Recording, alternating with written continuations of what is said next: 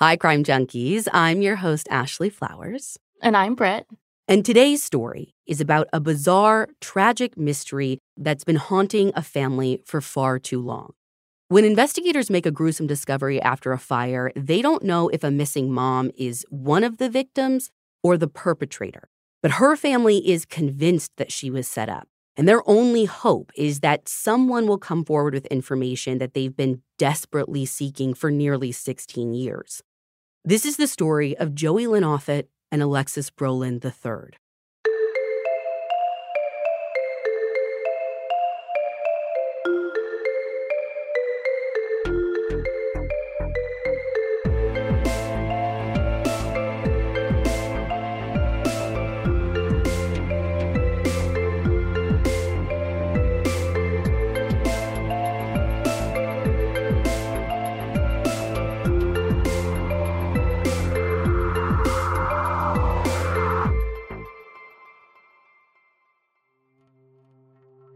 Joey Lynn Offutt is the kind of person who needs some time to calm down after an argument before she's ready to talk again. Same. I was like, this is me. And listen, no one knows this better than her on-again, off-again boyfriend of 4 years, 38-year-old Alexis Brolin Jr. So he's not shocked when she doesn't answer his calls on Wednesday, July 4th of 2007. Now, even though they were supposed to visit his grandmother and watch fireworks. And he's not surprised because, you see, they had spent the previous evening together at Joey's house in Sykesville, Pennsylvania, with their 2-year-old daughter and brand new baby boy, Alexis Brolin III. But they had gotten into a disagreement. According to Alexis, he had criticized Joey for giving the baby a bath in the dirty kitchen sink, which made Joey mad, and then one thing led to another. And their argument ended in Alexis taking their daughter back to his house in Clearfield, about a half an hour away, leaving Joey and the baby alone in her house. So they don't live together? No. They used to. But again, I said on again, off again. Their relationship is rocky. So even though they have 2 children, they're not rushing into anything. Normally, the kids live with Joey, including her 8-year-old daughter from a previous relationship. But this week, it actually is just Joey and their 1-month-old baby, who they call Lex, because her older daughter is spending a few weeks with Joey's mom, Sherry, who lives in Virginia. So, with her toddler at Alexis's house and her older daughter with her mom, the hope is that Joey can have some one-on-one bonding time with her new baby. So anyways, Alexis figures that she just needs space after their fight, so he doesn't pressure her to come to the fireworks, but he does call and leave a message apologizing, and he just goes on with his plans for the day. So the next day, he tries calling her again, and she's still not answering. So he goes over to her house just to check on her, but she doesn't come to the door when he knocks, even though her car is there. Does he have a key to the place? No, he doesn't. And actually, according to an episode of Investigation Discoveries Disappeared, he must try because, he finds that the door is locked, so he can't just, go in. But even now, he's still not worried. He just assumes she's ignoring him and they'll talk eventually. Okay. As a personal connoisseur of the cold shoulder, there's, different kinds, So is this, very clear that she's inside and totally ignoring him, or... I actually don't think he can tell. Because, I think, he's not hearing anything as far as, what I've, read or watched or whatever. It might be quiet inside, which doesn't mean one thing or another to me. Because, with a 1-month-old, any time of the day could be quiet time if the baby is sleeping, right? So 1,000%. Yeah, I don't think he's paying attention to that, or I don't think that the silence or not means anything, whatever. I think he just sees the car, assumes she's there, and just doesn't want to see him yet, so he leaves. But when she doesn't answer the phone on Friday the 6th either, that's when Alexis starts to wonder if something else is going on, especially when he gets a call that day from a nurse who works for a state healthcare agency, because you see, Joey is enrolled in a program that provides low-income moms with free prenatal and maternity care. And this nurse had an appointment to visit her at home earlier that day. But she tells Alexis that Joey wasn't answering the door for her either. Although, again, her car was out front. But this nurse noticed something else. She said that the mail was piling up outside, and that made her a little curious. So she went around and peeked through a window. And when she did, she saw a car seat and a diaper bag on the living room floor but no signs of movement in the house. So Alexis gets this call. He decides then to go make another trip to Joey's Saturday morning. This is now 3 days since he last spoke with her. And this time, her car isn't there. So he leaves, right? Thinking okay, everything I thought was true. You're not here, your car's gone, whatever. But the car is back by Sunday night when he stops by a third time. As he stands outside the house, he calls her from his cell phone and he hears her landline ringing inside. But besides that ringing, there's no footsteps. There's no baby crying, nothing.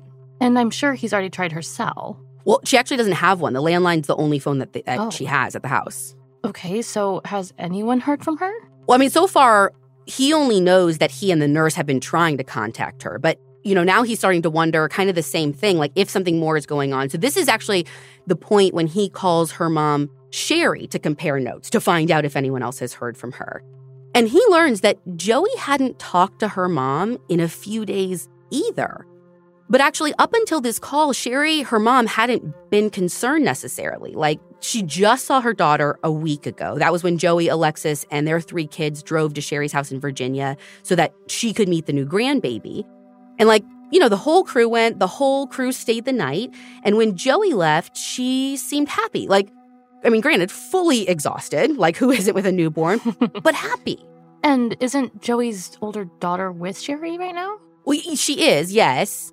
And the thing is, it's not like it's been a week since she talked to her. They've had communication since the visit.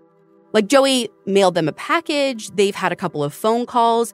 The most recent one, I think, was on the night of Tuesday the 3rd. But it's the 8th now. So it has been 5 days since they spoke. But again, she was thinking this whole time, Joey has a newborn, which it feels like a lifetime ago. But month 1, I was just trying to keep my head above water.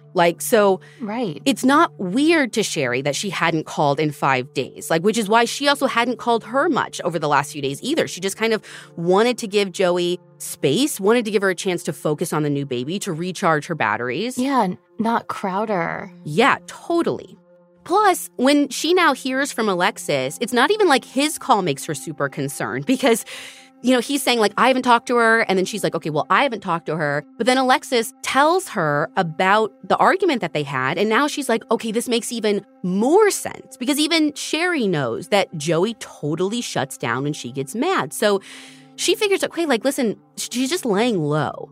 But even though she's laying low, she's a mom. She wants to make sure that Joey is okay. So now she does try calling. But over the next couple of days, all of those calls go unanswered. And that is when Sherry starts to get worried too, because even if Joey is angry with her boyfriend, why would she ignore her mother, her daughters, and the nurse who calls Alexis on Wednesday morning, July 11th, to let him know that she's going to stop by Joey's house again? Okay, but this has been over a week with no word from Joey. Why hasn't anyone called the police? Because like I said, even a week, this isn't unusual for Joey. According to something I found from WTAJ-TV, when she gets stressed or overwhelmed, which obviously she has been in this time of her life, she isolates herself. And here's the thing is, even though she's never been formally diagnosed with anything, Joey's family says that she is developmentally delayed. A psychologist once told Sherry that her daughter's mentality is that of, a 14-year-old.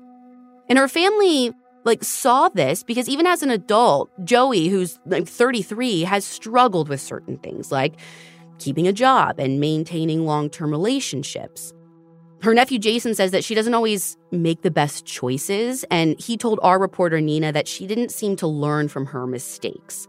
But it's not to the point where she has to be supervised or anything. She's capable of caring for her kids. So again, this is why the family's not overreacting. Yes, it's been a week, but for her, this is still normal.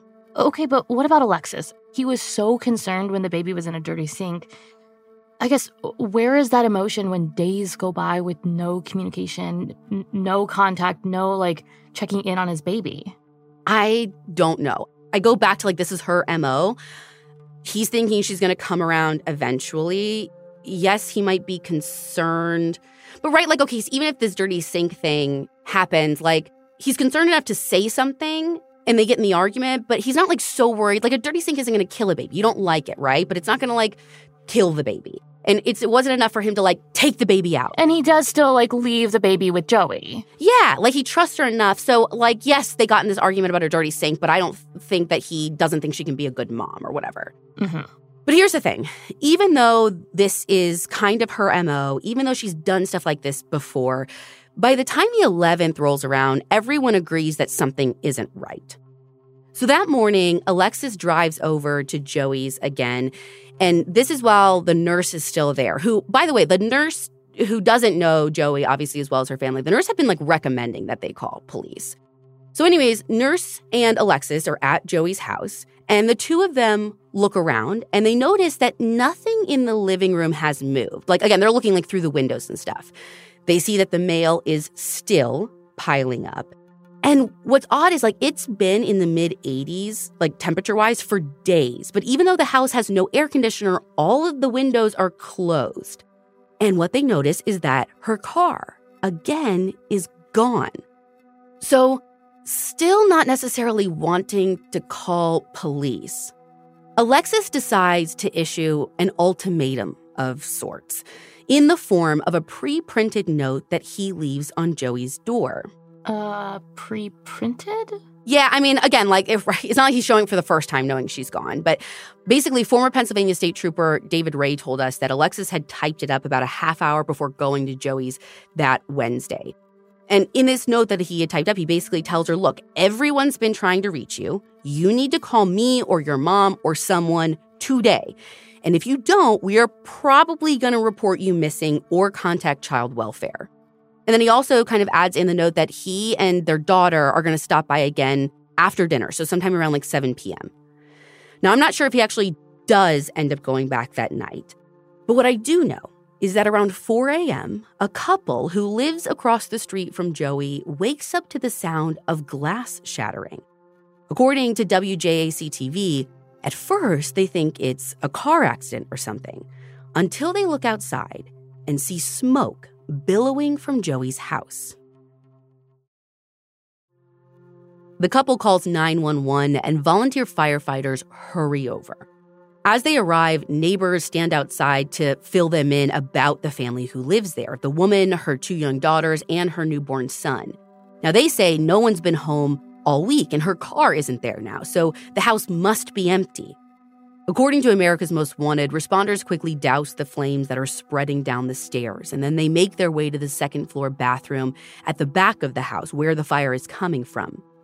Now, within 20 minutes, they think that they've got it under control until they notice something is still burning, this time in the front of the house, and they realize that there is a second fire coming from the basement. Eventually, they get both fires out, and so they're able to start kind of like looking around, and they know that a fire with multiple points of origin is a classic sign of arson. Mm-hmm. And then it becomes abundantly clear that that's what they're dealing with when they find a gas can in an upstairs bedroom. So at that point, they call the fire marshal, who is a Pennsylvania State Police investigator. Now, when he arrives that morning, the bathroom is still smoldering. Like, he gets there soon. And as he photographs the scorched, blackened mess, firefighters try to clear out some of the smoke. But suddenly, a piece of debris falls into the bathtub, which is filled with water. And the movement kind of sloshes the water around. And that's when they all see something in the tub. According to that episode of Disappeared, at first they think it's an animal, maybe a pet that got trapped inside. But then they remember what the neighbors said about a newborn living there. And they realize this isn't a pet, it's a baby. It is a horrifying sight. All that's left after the fire is skeletal remains and one of the baby's legs. There's also a large clump of hair that's floating in the tub, along with a small paring knife. Now, they have no idea what to make of this situation. All they know is that they need more investigators at the scene. So at 10:12 that morning, the fire marshal calls his state police colleagues. But get this, while the fire marshal is on the phone with a desk officer, another call comes in from Alexis. He says that he wants to report his girlfriend missing. And when he gives them her address, their hearts stop.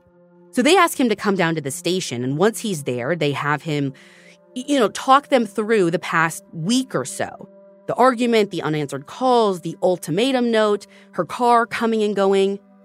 And during this conversation, Alexis tells investigators that Joey has been dealing with postpartum depression. Actually, he even says in this conversation that he wanted to take both kids for a few days so she could just get some rest. But he couldn't, he said, because he's been trying to start this website business, so he doesn't have time to care for an infant on top of that, so he only took their daughter. And in fact, the whole website business thing, that's what Alexis says he was doing that morning. He was home working on his websites. So from what he's telling them, and keep in mind, they haven't told him that they know anything at this point. They just, were asking him questions. And based on his responses... They're just oh, she's missing, come in and talk to us, right? Yeah. So he doesn't, at least to them, it doesn't seem like he knows about the fire. So by the time he's done filling them in, they break the news to him. And so, his first question is whether Joey was in the house. They tell him that there's no sign of her, but they did find a newborn's remains. And even though they haven't been able to identify the baby yet, I think it's pretty obvious to everyone that it's Lex. And how does he react? He cries. I think it's the reaction that they expect. I think it's obviously a completely normal reaction, but he cries. Now, while this interview has been going on, investigators have been combing through Joey's house looking for evidence. And when they're there, they see that one fire was set on a workbench in the basement, and the flames had climbed up the wall and burned clear through the top of the house. And the second fire that they find was set in the upstairs bathroom. But luckily for investigators, they realized that whoever this arsonist was didn't do a great job, because even with all of the damage, some parts of the house are largely undisturbed, especially on the main floor, which is where they find something else that makes their stomachs churn. Sitting on Joey's kitchen table is a large, half-open package of raw, rotting hamburger meat, to the point where it's crawling with maggots, which is disgusting, but again, good news, because they know that they can use this to get an ETA of when that meat was left out.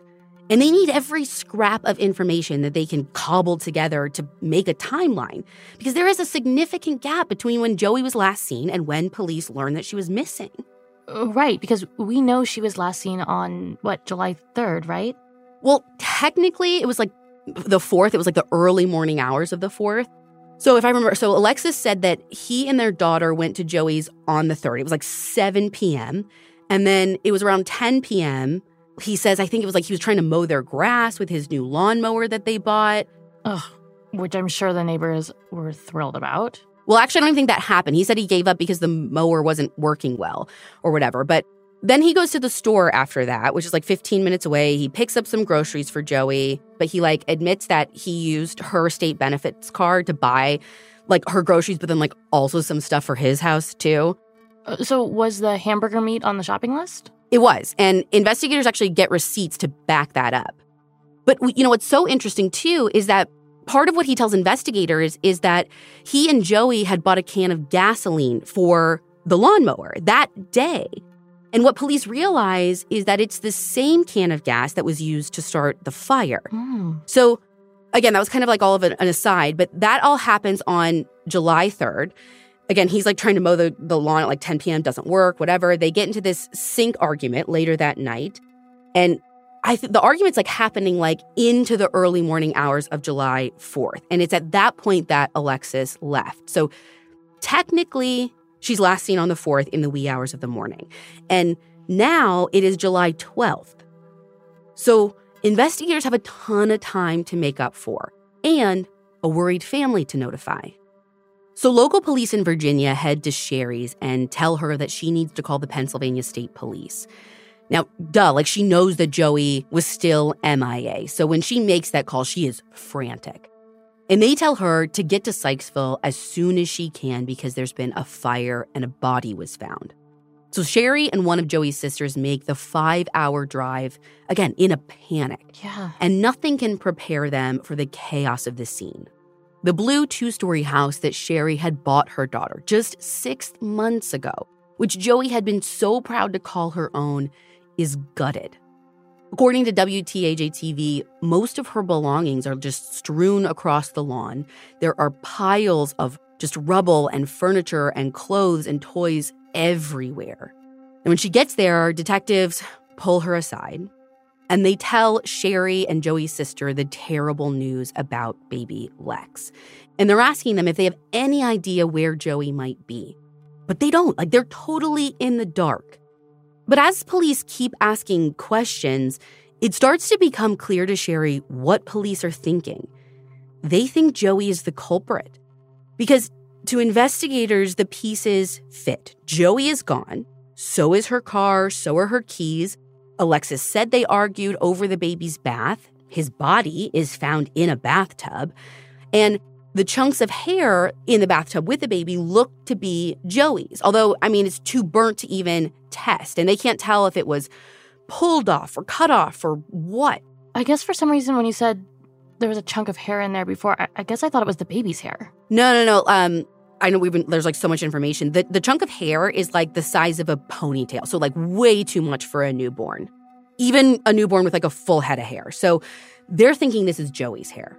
And they're also wondering, speculating if maybe she isn't experiencing some kind of severe postpartum depression or even psychosis. And in that state, maybe she killed Lex, then burned the house down to hide the evidence. Or, maybe she accidentally killed him. I'm not even saying it was intentional. Mm-hmm. And then she hungered down over that next week or so trying to figure out what to do. She knew the jig was up when she read that ultimatum note.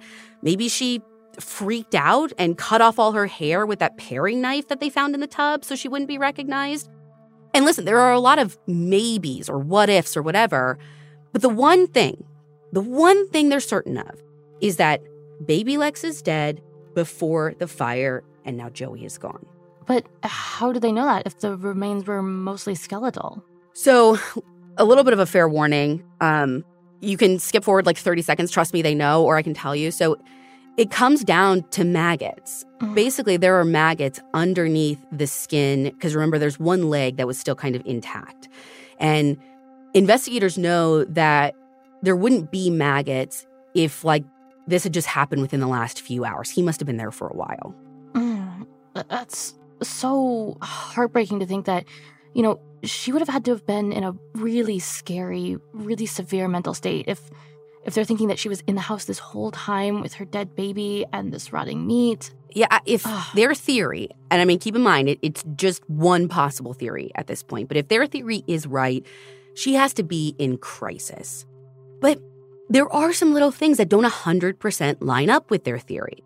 For instance, police find her purse and her ID both inside the house, and her family says that she would never go anywhere without her purse. So if she did leave on her own, why didn't she take it?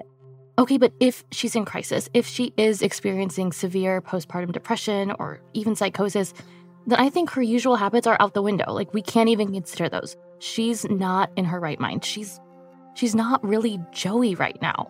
Which is true. And even when her loved ones hear this, they're not even sure what to think at this point. Don't get me wrong, they don't believe for a moment that she would intentionally harm her child.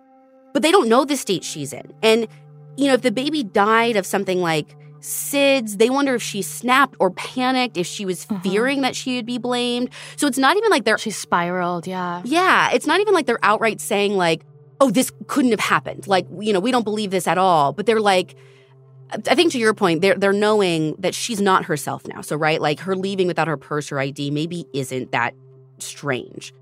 And while the idea of her in this kind of state and in this kind of crisis is an awful thought, it is preferable to the alternative that they're proposing, which is this was intentional and she's on the run. And that's what they cannot believe.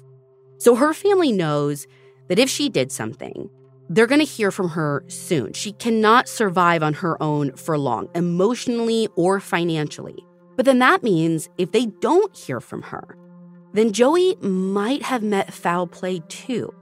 And so if she didn't do it, what have they done with Joey? Now, of course, one of the biggest mysteries in all of this, and maybe the key, is her car. So they put out an APB for the red 1994 Saturn coupe with Virginia plates, and they start trying to piece together a timeline with the help from her neighbors, who, along with Alexis, can place the car at Joey's house up until the night of Sunday, July 8th. Although, according to Alexis, it wasn't always there, right? Like it was coming and going a little bit, or at least one other time as far as he knows. Now, there is one guy who tells police that he saw the car outside of Joey's house just an hour before the fire started. And it really stuck out to him because he says that Joey typically parks on the street in front of her house. But this time, he says that she was parked on the street along the side of her house. But he didn't see her. He just saw her car? Right, just her car. And again, it could be a little significant. Like, I know with my neighbors, like, I know their patterns, right? Like, I know who parks on the street. I know who parks in the driveway. I know who parks in the garage, like, all of that. The problem with this is, so even though it seems a little important, police actually don't end up putting a lot of stock in this guy's story because when they really try and get into the details of this, he doesn't seem to be so sure of, like, the exact date that he saw this. Like, at first, he says it was right before the fire started, which you think you'd remember. But I don't know, when they push, it becomes a little fuzzier. But that being said, tracking the various car sightings is way easier than tracking Joey's steps. The couple who lives across the street, the ones who reported the fire, they tell investigators that her windows have been closed since July 4th, which again is really odd because they're usually open. Beyond that, though, there's not a whole lot of information that these neighbors can provide because most people in the area don't actually know anything about Joey. She doesn't socialize much beyond just with her family, with Alexis, with the kids. And she's only lived in Sykesville since earlier that year. So where did she live before that? I mean, she moved around a lot. She grew up in Virginia. Then she went to college for a year in West Virginia. Then, according to Robin Acton's reporting for the Pittsburgh Tribune-Review, she got married. She moved to Texas for a couple of years. Then she returned home when she and that guy split up.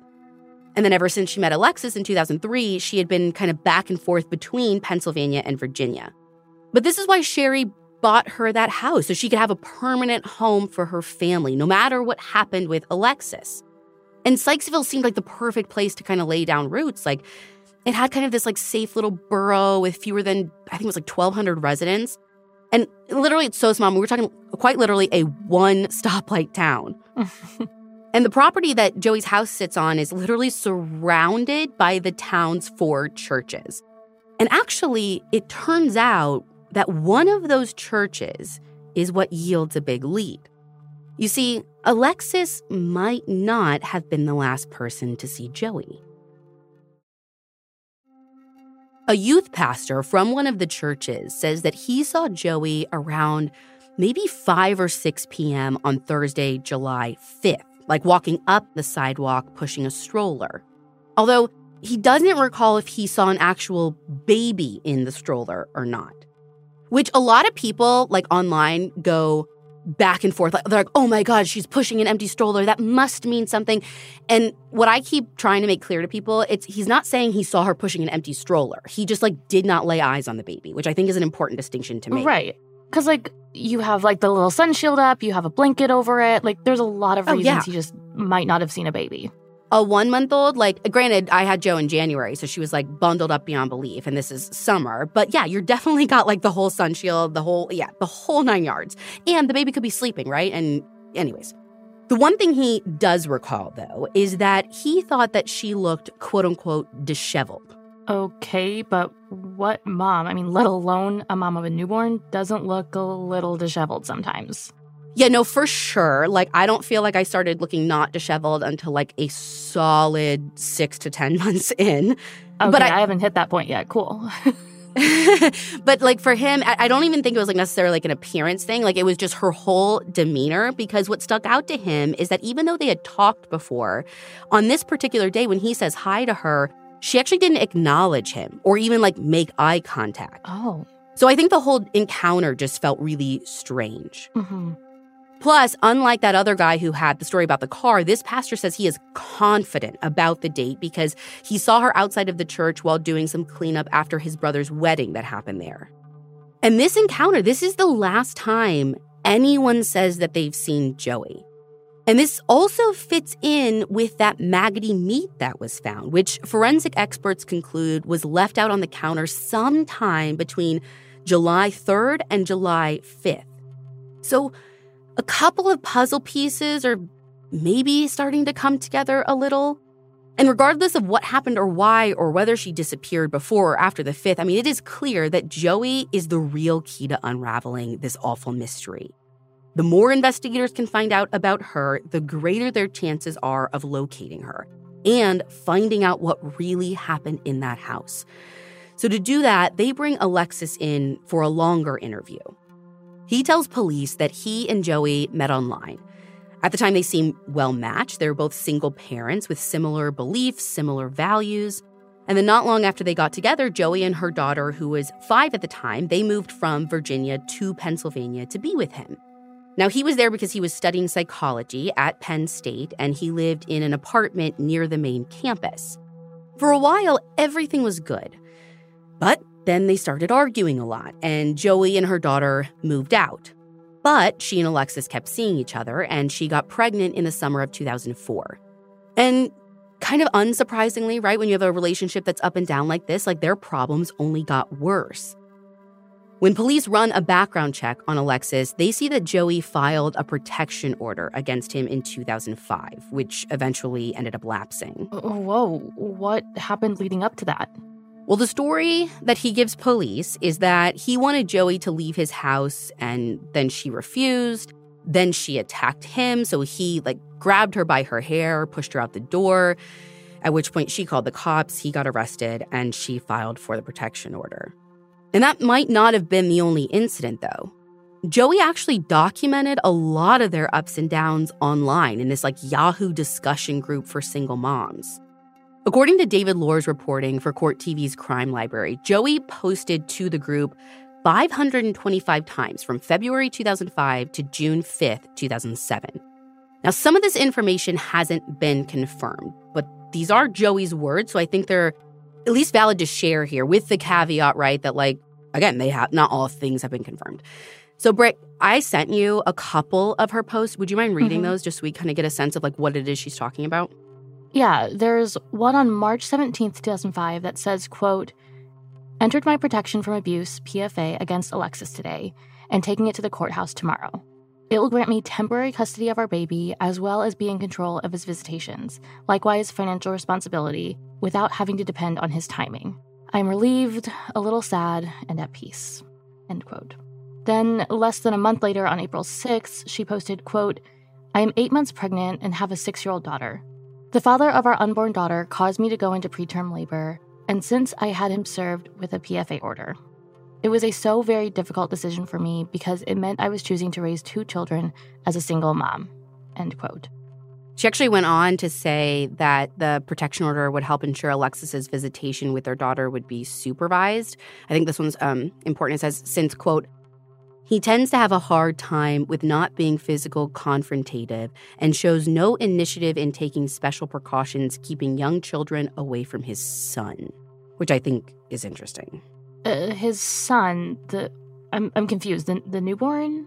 No, so I had mentioned that both Joey and Alexis were single parents when they met. Oh, yeah. He actually had a son and a daughter from previous relationships, and I think that's the son he's talking about.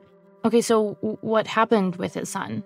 Without going into too much detail, apparently there was an incident when this kid was a preteen that led to social services getting involved. So I guess Joey didn't really feel comfortable having his son around her daughter. But, again, so you're seeing these posts, you're seeing kind of where she was at. But despite all of this, by the spring of 2007, Joey posted about how they were trying to work things out because she was pregnant again. And she wrote that even though Alexis was a felon who had struggled with substance use disorder, having children had changed him. And she told the group that he was going to propose to her, which she seemed really excited about. And just an FYI, I know I had said earlier, some of the stuff she's saying can't be substantiated. This quote-unquote felon stuff is true. So we did a state background check, and it shows that Alexis pled guilty to robbery in the late 1980s. He was only given probation, but he violated it when he was found guilty of a misdemeanor. The misdemeanor was receiving stolen property, and that happened in 1991. So he had to serve a couple of years in prison, and then he was on parole for a while. So that's just some background. Let's jump back to the police's interview with Alexis. They learn about the ups and downs of their relationship. And the thing that sticks out to them is that Joey and Alexis seem to have starkly different views of where their relationship was heading. Because in these interviews, he tells detectives that they were actually in the process of breaking up, even though they were still having sex. And not only that, he says baby Lex might not even be his son. Does he actually have reason to think that's true, or is he just saying it? I don't know. I mean, all we know is that they're obviously having problems. But, this is what I'm saying about the contrast, because everything they're getting from, Joey's family, or Joey's online posts, to everyone on that side, to their knowledge, she and Alexis are engaged. They're planning to get married next year. So if you would have asked anyone on that side, could Lex have a different dad? They'd all have been like, for sure, no. Well, but regardless what Joey and Alexis's relationship was like, he's the boyfriend or fiance or maybe almost ex. At the very least, he's the father of one of her children. And he admits they argued the last time that they were together. The police are going to look at him regardless. Right. And police do consider him a person of interest, but he's cooperative. He answers questions. He doesn't even lawyer up. And he even speculates on Joey's potential whereabouts. According to that episode of Disappeared, he tells investigators that she may be running from her problems, and he suggests that they check women's shelters because she's actually stayed in them before. So he's saying he thinks Joey did something to Lex and set the fire? Well, not quite. I mean, he tells investigators that he doesn't know what happened. He's just making suggestions where maybe they can find her. He says he can't imagine Joey setting the fire to the house that she loved so much. Because he's not even saying that she's a bad person. He describes her as this protective mother who clings to her kids. I think he's just trying to come up with anything. So after their interview, he lets police search his home and even examine his computers. And when they get word about a nasty smell coming from his car, he even hands over the floor mats so they can test them to prove that the smell is just leftover, just some kind of stench from leftover frozen turkey that he forgot about. And was it actually turkey? I mean, there wasn't any human blood or anything found, so I think so, yeah. So he's talking to them. He's letting them search whatever they want. There's even a point where, a couple of days, into the investigation after the fire, he takes a polygraph. But Trooper Ray isn't surprised when the polygraph is inconclusive because, even when you think about it, again, not even from a sinister point of view, this news is so fresh, there is bound to be an emotional reaction. Mm-hmm. So overall, police are definitely not ready to put Alexis on a shelf. But at this point, Joey being responsible still seems like the most likely scenario. Okay, but is there anyone else who could have done it? What about the father of Joey's older daughter? No, I mean, he's in prison halfway across the country. It definitely wasn't him. But to your point, police are looking into everyone they can think of. For instance, there is a maintenance worker who worked around her house occasionally, but he's cleared. They look into sex offenders. No leads there. They also take a deeper look at her online activity because, her family brings up this idea, she's way too trusting, and they tell police about this story, something that happened to her in the past. This is all coming from Sherry. She relayed this in that Disappeared episode, but basically, Alexis told Sherry in 2006 that he intercepted emails that Joey was exchanging on his computer with a guy who claimed to be looking for a model to photograph. But this guy was really only interested in shooting pornography. Now, there's a lot of confusion about what actually happened with that. And I don't know if, it was just that one incident or if there were others too. But that fall, Sherry was so concerned about this that she went and got temporary custody of her two granddaughters. And Joey, hit the roof when she found out. She went to counseling to get them back, which she did. So naturally, police were intrigued when they found a computer in Joey's burned down house. But the problem was her internet service was turned off for at least a couple of weeks due to lack of payment. And ultimately, there's nothing useful on the hard drive. So they are looking at other avenues, but they're just not getting anywhere. And it's not until 3 long days after the fire, this is now Sunday, July 15th, that investigators get the break that they've been waiting for. Joey's red Saturn has been found It's parked in the Nittany Gardens apartment complex about 70 miles away. And this is a significant location because Joey and Alexis actually used to live there when they started dating. Oh. According to WJAC-TV, police spend a week canvassing the complex, showing photos of the couple to everyone they can, but no one remembers them. But one resident thinks they know about when the Saturn got there. They say that it was parked in the complex by July 12th. So I think it's important because, if this is true, that they saw it parked there on the 12th, that's the same day that the fire is set. So the fire set early morning hours. Yeah, then this car shows up. So investigators search the car for evidence. They spray the inside with luminol, but there's no blood, no fluids, nothing indicating foul play. And of the fingerprints that they do find, none of them are useful. Are there any surveillance cameras in the area that may have seen something? Yeah, but here's the thing. Every 3 days, that footage overwrites itself. So... and we're at what? The 15th? Yeah, so it ends up, by the time they, get there and then start looking for the footage, doing their canvassing, they, just missed it. Oh, my God. Now, what's so interesting about specifically where the car was found is that it kind of plays into one potential theory that's been floating around, which is that if all of this happened because she was experiencing something mentally, maybe in her breakdown, she drove there thinking she still lived there. Right, it's a familiar place. Right. However, when her nephew Jason sees a photo of the car, the way police found it, he gets chills because it doesn't matter to him that she lived there. He doesn't think she went there because she was in a panic state because he said in that moment, in an instant, he was sure that his aunt wasn't the one who left it there because of something specific he saw. The Saturn had been backed into a parking spot. And backed in well. It was perfectly aligned inside the space. But apparently, Joey was notoriously a bad driver. And she never backed into parking spots. It wouldn't even cross her mind to try it. Okay, but if she's not herself right now, maybe she would? Well, okay, so that's let me keep going because that's not the main part. Even if she is in a different state and her little habits are changing, even the stuff that's ingrained in her, she's not paying attention to it. What doesn't make sense to her family is the fact that it's perfectly parked. They're saying even if she tried, even if she's today's the day because I'm not Joey anymore, I'm going to back in. They're there is no world in which she could have gotten that car straight in between the lines the way it was found. It's a skill she doesn't have, right? Truly. Plus, they say that they can see in the photos that the seat is pushed all the way back, almost even into a reclining position, which they say is way too far back for Joey to drive comfortably. She's very petite. Her driver's license says she's 5'3", but Sherry says she's barely pushing 5'1". Now, if you ask investigators, this doesn't prove anything. But to her family, this is a smoking gun. They know in their heart of hearts there is no way Joey parked that car. So they try to come up with explanations that aren't the worst case scenario.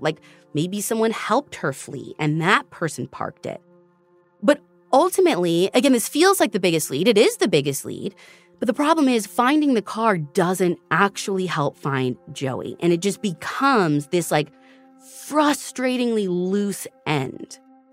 As the days continue to pass with no sign of Joey, her family becomes more and more disheartened.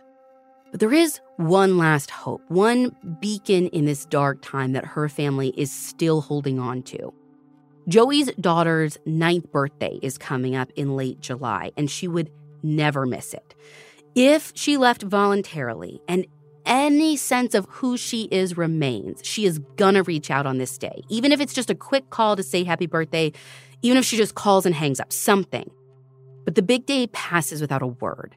And this was the turning point for them. They are more sure than ever that she is a victim. Either that or she is experiencing full-on amnesia in her mental crisis and literally doesn't know who she is. So they ramp up their efforts to find her. They start a website. They set up a hotline for tips. They even talk to reporters. And Jason, her nephew, scours the internet looking for news stories about unidentified bodies. Mm. And what's Alexis doing all this time? You mean like for search efforts? Yeah, like is he participating? Like what's going on? Yeah, apparently he's not doing much. Like he and Sherry had discussed like practical matters in this time, like stuff to do with like he and Joey's daughter, but he's definitely not by their side helping out, which feels like a red flag to some of her loved ones. But whatever their suspicions may be, they have no proof that Alexis was involved. Again, involved in what, how, like, and on top of that, I mean, Sherry's just trying to keep the peace, right? Like this guy's going to be in their lives one way or another because of the daughter he shared with Joey. So like they're not pointing the fingers. And why point the finger when you still don't know what happened? Right. It's a tricky situation to navigate. Where are Joey's daughters staying with Joey missing? Well, so her older daughter is with Joey's family. Like, she was the one who was staying with Grandma anyways at the time. So she's staying with Joey's family. Mm-hmm. Joey's younger daughter, who she shares with Alexis, is living with Alexis. And her family's, like, during this time is still getting to, like, see her for visits and stuff.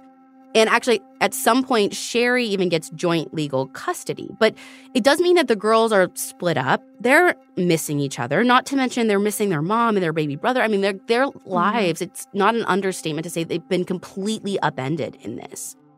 Over the next few months, as everyone's trying to, like, figure out how to navigate this new reality, Sherry has to end up selling Joey's decimated house. And she ends up selling it to one of the surrounding churches, which just has to, like, level it for a parking lot. And all that's left to show that Joey and baby Lex even lived there is just this little memorial.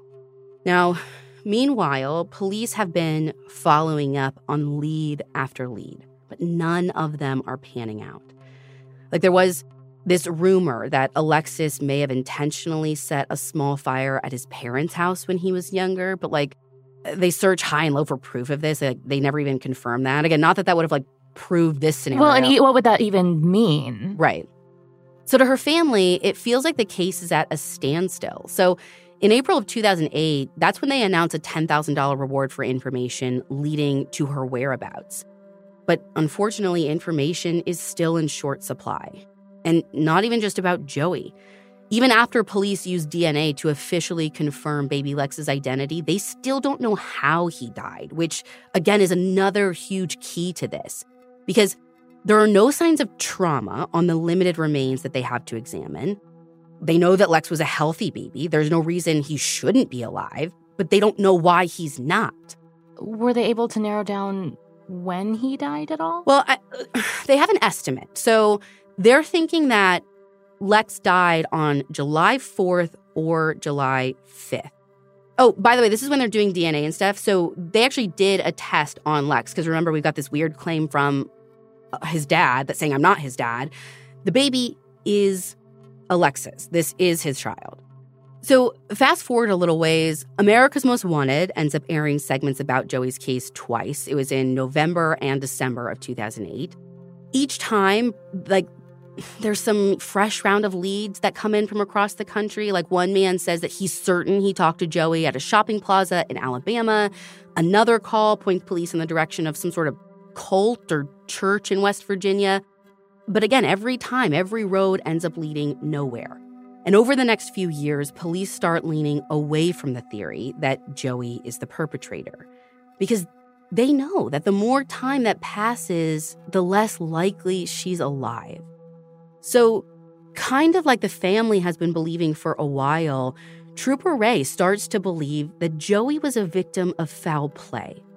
Now, I don't know exactly when this switch happens for him, but he is definitely in that camp by the time he presents the case to the Vidocq Society in January of 2013. Now, we've mentioned the Vidocq Society a few times. For anyone who doesn't know, they're this, like, kind of high-profile team of active and former investigators who review unsolved cases. And basically, the Vidocq Society comes to the conclusion that the investigation should be focused on Alexis. But every tactic they suggest, Trooper Ray has already tried. And what makes things more difficult is that Alexis's cooperation had kind of dwindled over the years. Like, he even declined to take a second polygraph at his family's advice. Though he does talk to the media a couple of times, like he was interviewed for that episode of Disappeared that I mentioned and for America's Most Wanted.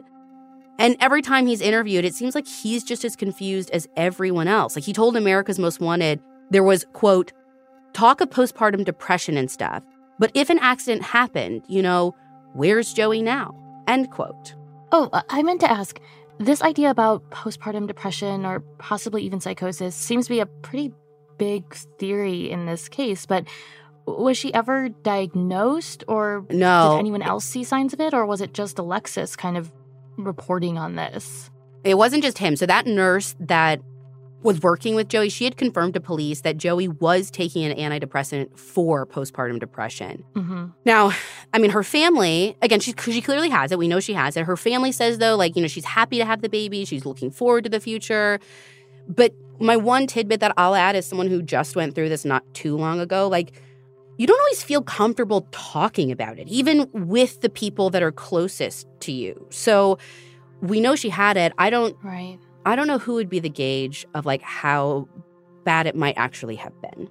So my point was, Alexis is doing these interviews. He tells Investigation Discovery producers that he doesn't know what happened, but his son is never coming back, and he's trying his best to forget everything and move on. But for Joey's family, there is no moving on.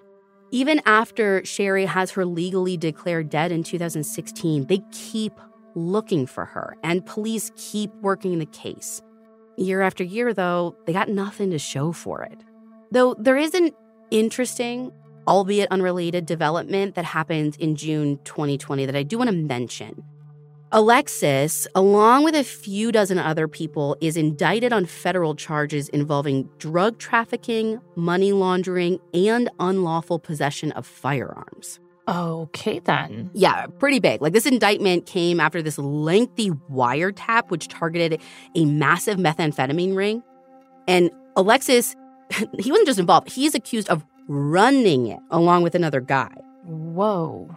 Yeah, according to court records, when police busted him, he had more than 2 pounds of meth in his possession. So if he's convicted, he's facing a mandatory sentence of life in prison. Now, right now, he's in county lockup awaiting trial, which has been delayed a few times. And as of this recording, the trial is scheduled to start, I think, this summer. Now, we tried to get what we could about this, but lots of the records are sealed while it's ongoing. But a bunch of his co-defendants have already pled guilty, including his wife, who was recently sentenced to a decade in prison. And records from her case shed a little bit of light on their home life. And Britt, I actually sent you what Nina dug up. Can you give us a quick summary of the allegations? Sure. Basically, prosecutors say that during the investigation, neither Alexis nor his wife were gainfully employed. Their only income was from selling drugs. The state had removed his daughter from their care in April 2020, but she was actually at their house when police raided it after his arrest. They found a loaded gun on the kitchen table and 9 other guns in the home. Meanwhile, at least one of the men Alexis worked with was actively threatening to kill him over money he owed for a drug debt. Which is scary stuff, right? This is no small thing. Yeah.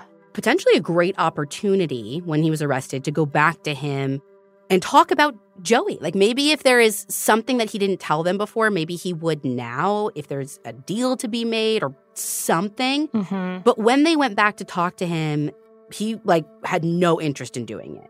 And neither did his wife or the other co-defendants. No one tells police anything useful about Joey. But I think it's still important to note they've never named Alexis as a suspect regarding what happened to Joey or the baby. Though as of right now, he is the only person of interest. Joey's family doesn't know why anyone would want to hurt her or her son. They think that whoever is responsible staged the scene to make it look like she killed the baby and then set fire to their house. That way, all of the investigators' focus would be on finding a mom who flipped out instead of the real culprit. They are positive that someone out there knows what happened to Joey and to baby Lex. There only desire is to find her and to find out what happened in that house.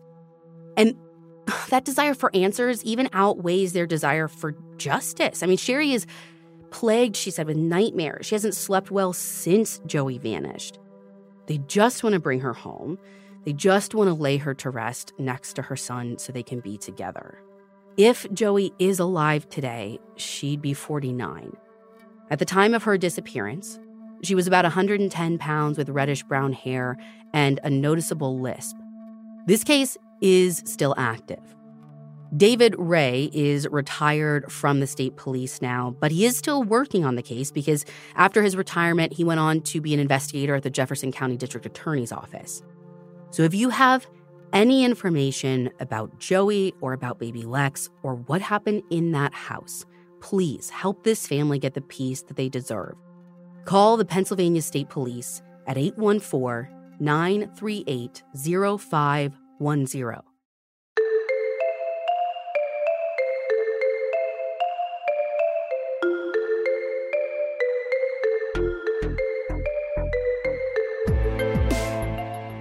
You can find all the source material for this episode on our website, crimejunkiepodcast.com.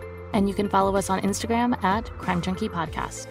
Britt and I are actually off next week. We will be back the following week with a brand new episode. But make sure to stick around for the good segment.